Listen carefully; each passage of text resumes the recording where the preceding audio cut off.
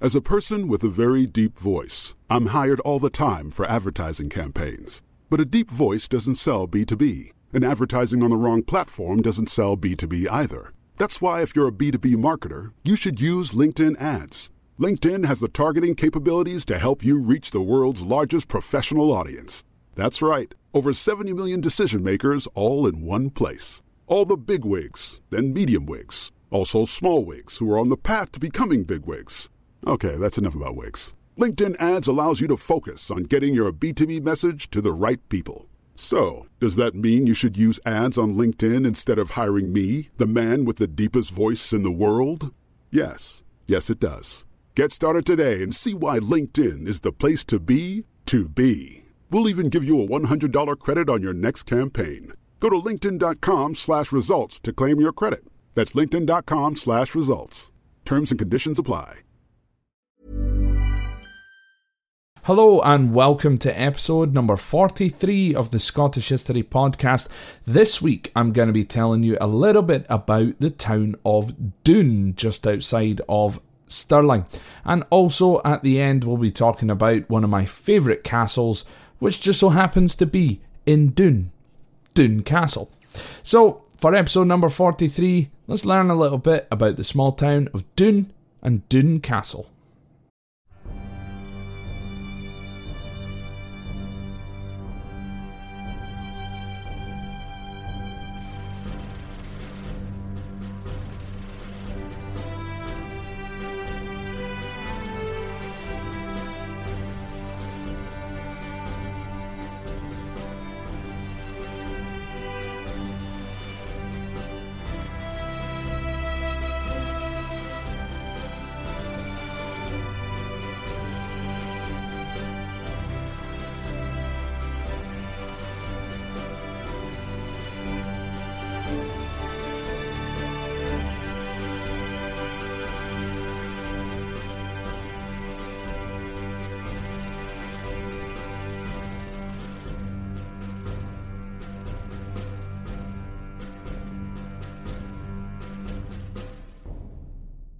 The small but extremely historical town of Doune lies around 7 miles outside the city of Stirling. As you travel the main road from Stirling towards Glencoe and onwards towards Fort William, it is easily a town you could drive past and not even realise. However, it is easily one of my favourite hidden gems in Scotland. Most importantly, it houses my favourite castle in the whole country, the aptly named Doune Castle. But more on that later. The history of Doune can easily be traced back to at least the Romans, where a fort was likely established on the area where the castle now stands. In addition, archaeological evidence suggests that a Roman hospital sat around the area of where the current primary school is in the town.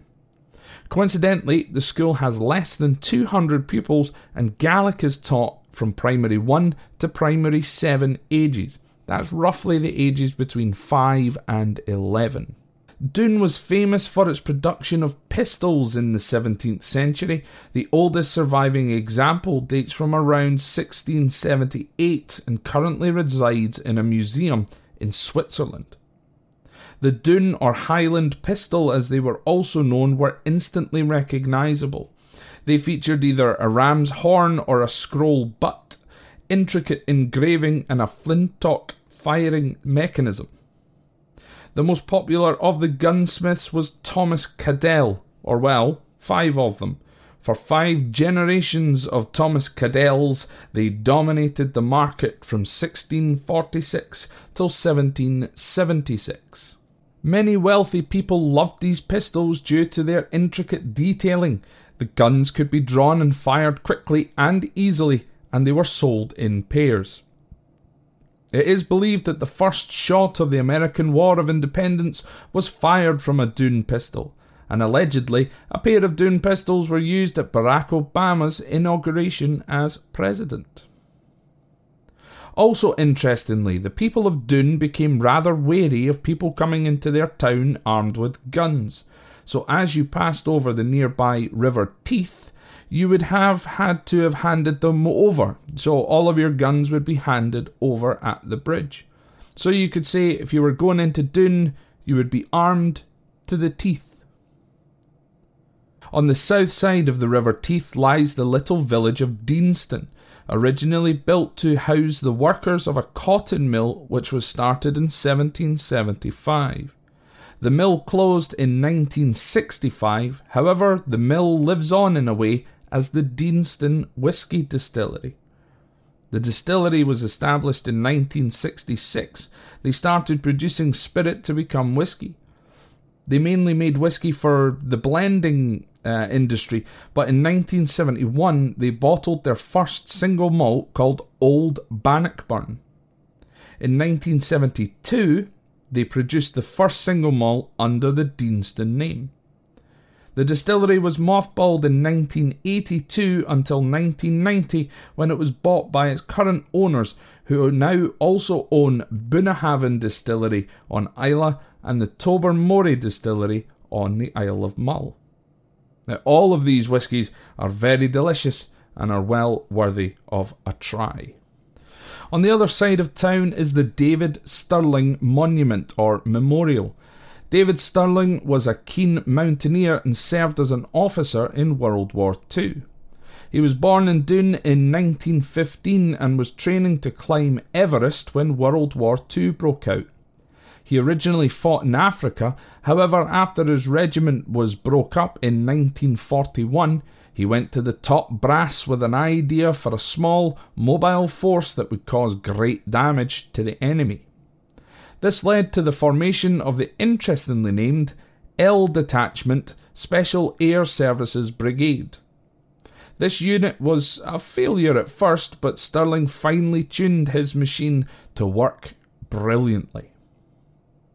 In 1943, Stirling was captured by the Italians and was eventually sent to Colditz by the Germans after managing to escape the Italians 4 times.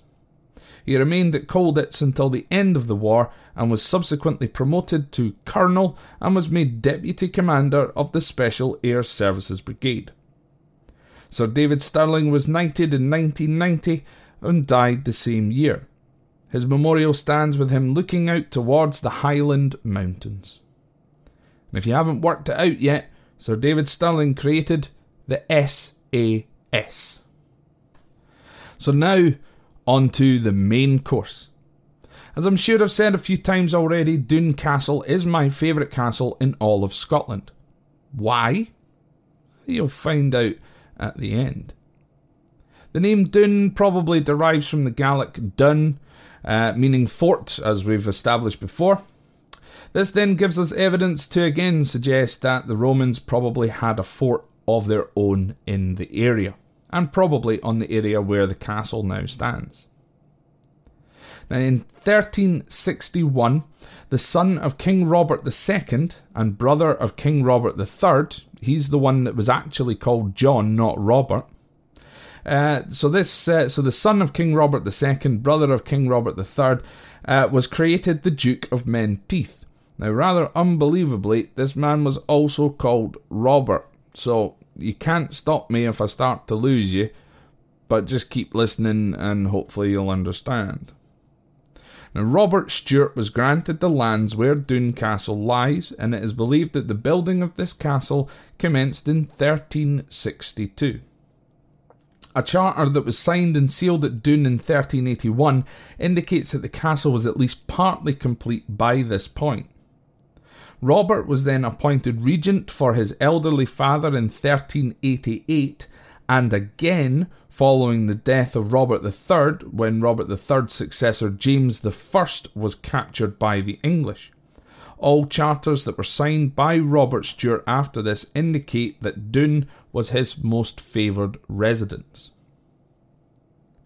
In 1425, the castle became a retreat and hunting lodge for Scottish monarchs, but it was also used as a dower house, which is a place for royal widowers to stay after their husbands' deaths.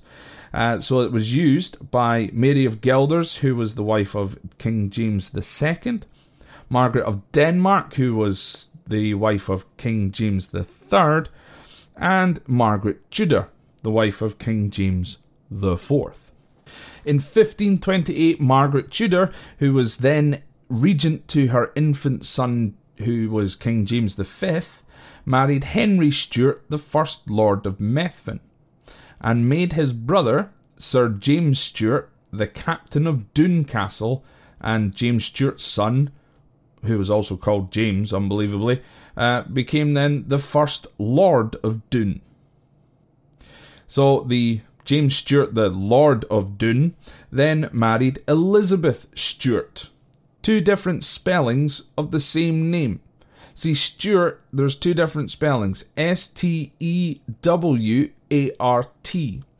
Now that derives from steward, with a D on the end. So they were stewards, whereas Stuart were the Stuarts as well. So it gets a little bit confusing. There's so many names going on here, but I think you get the idea. So the Lord of Doune then married Elizabeth Stuart, who was the second Countess of Murray, which led him to then become the Earl of Murray for himself. The castle then became the seat to the Earls of Murray from around 1580 until the 1900s. The Mary Queen of Scots stayed at Doune Castle numerous times during her very short reign as well.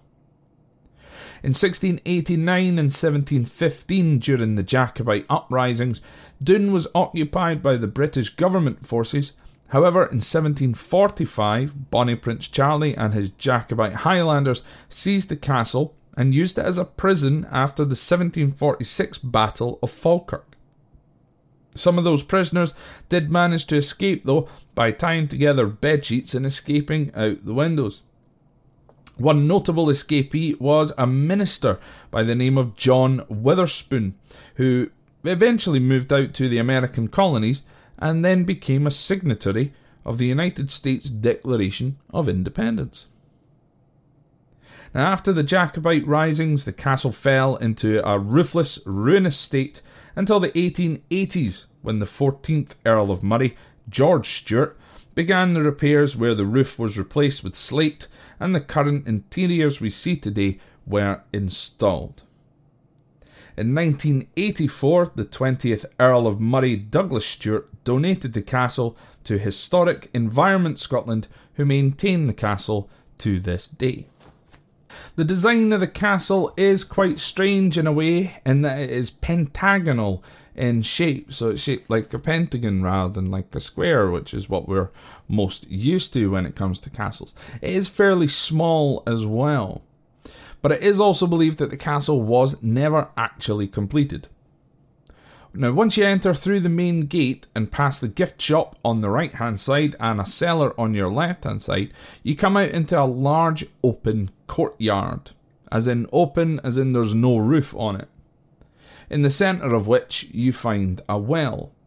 Now, it's round about this well and towards the back defensive wall that my younger brother took part in a reenactment of the Battle of Bannockburn. We just so happened to be at Doune Castle when on the anniversary of the Battle of Bannockburn one year.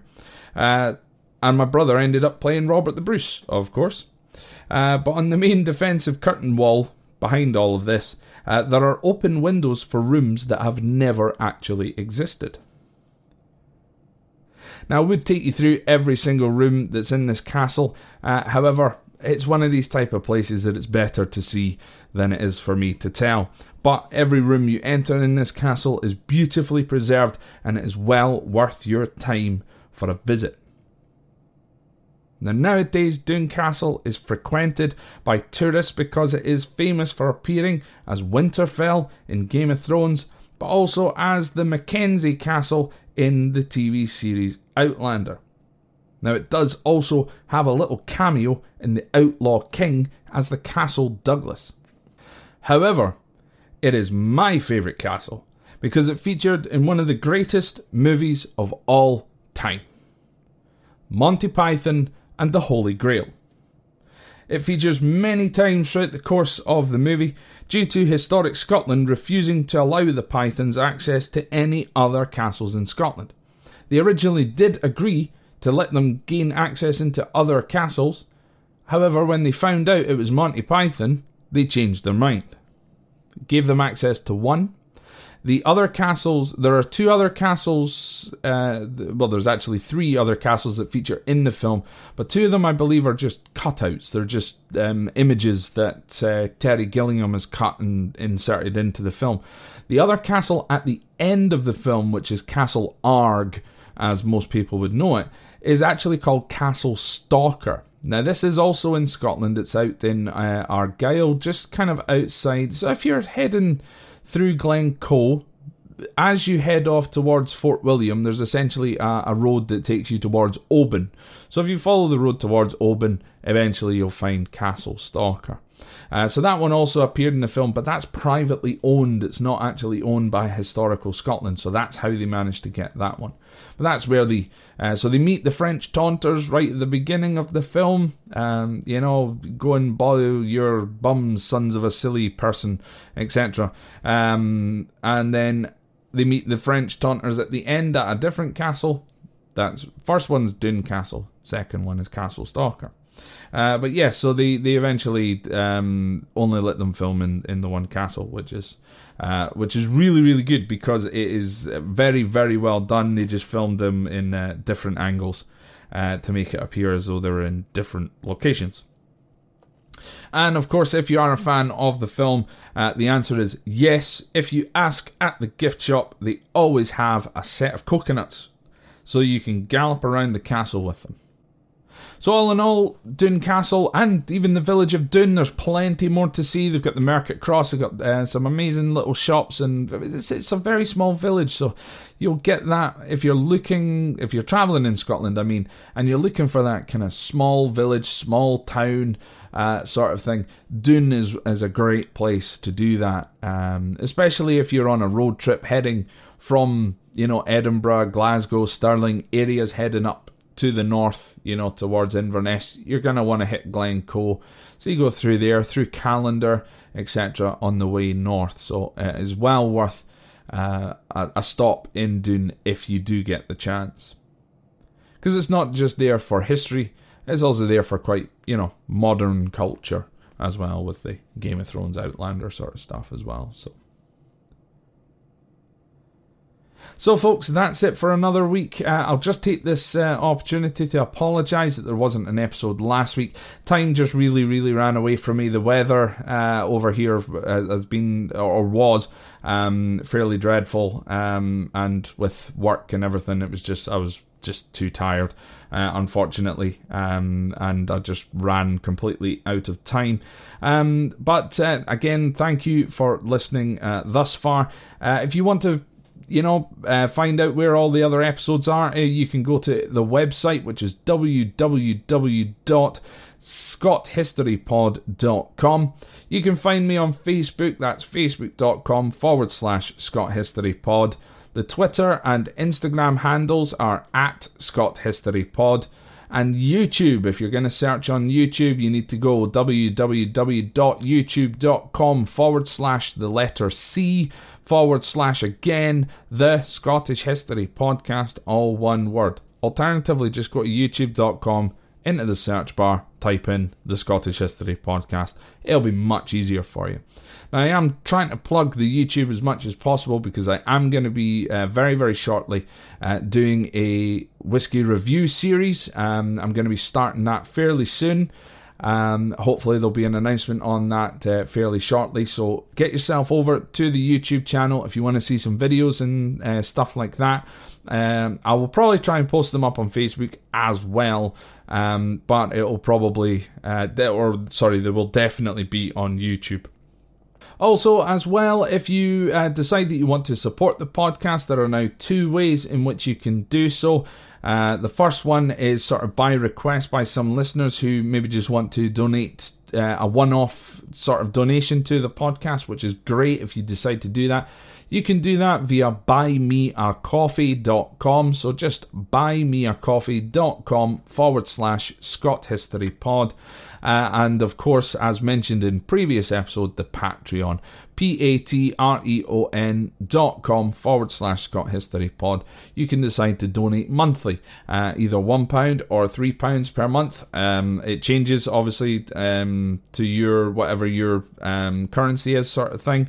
And any support is greatly appreciated. Again, I do thank every single one of you that has decided to support the podcast so far. So once again, folks, thank you very much for listening. I will be back with you again next week with another episode. In the meantime, take care. I'll speak to you again next week.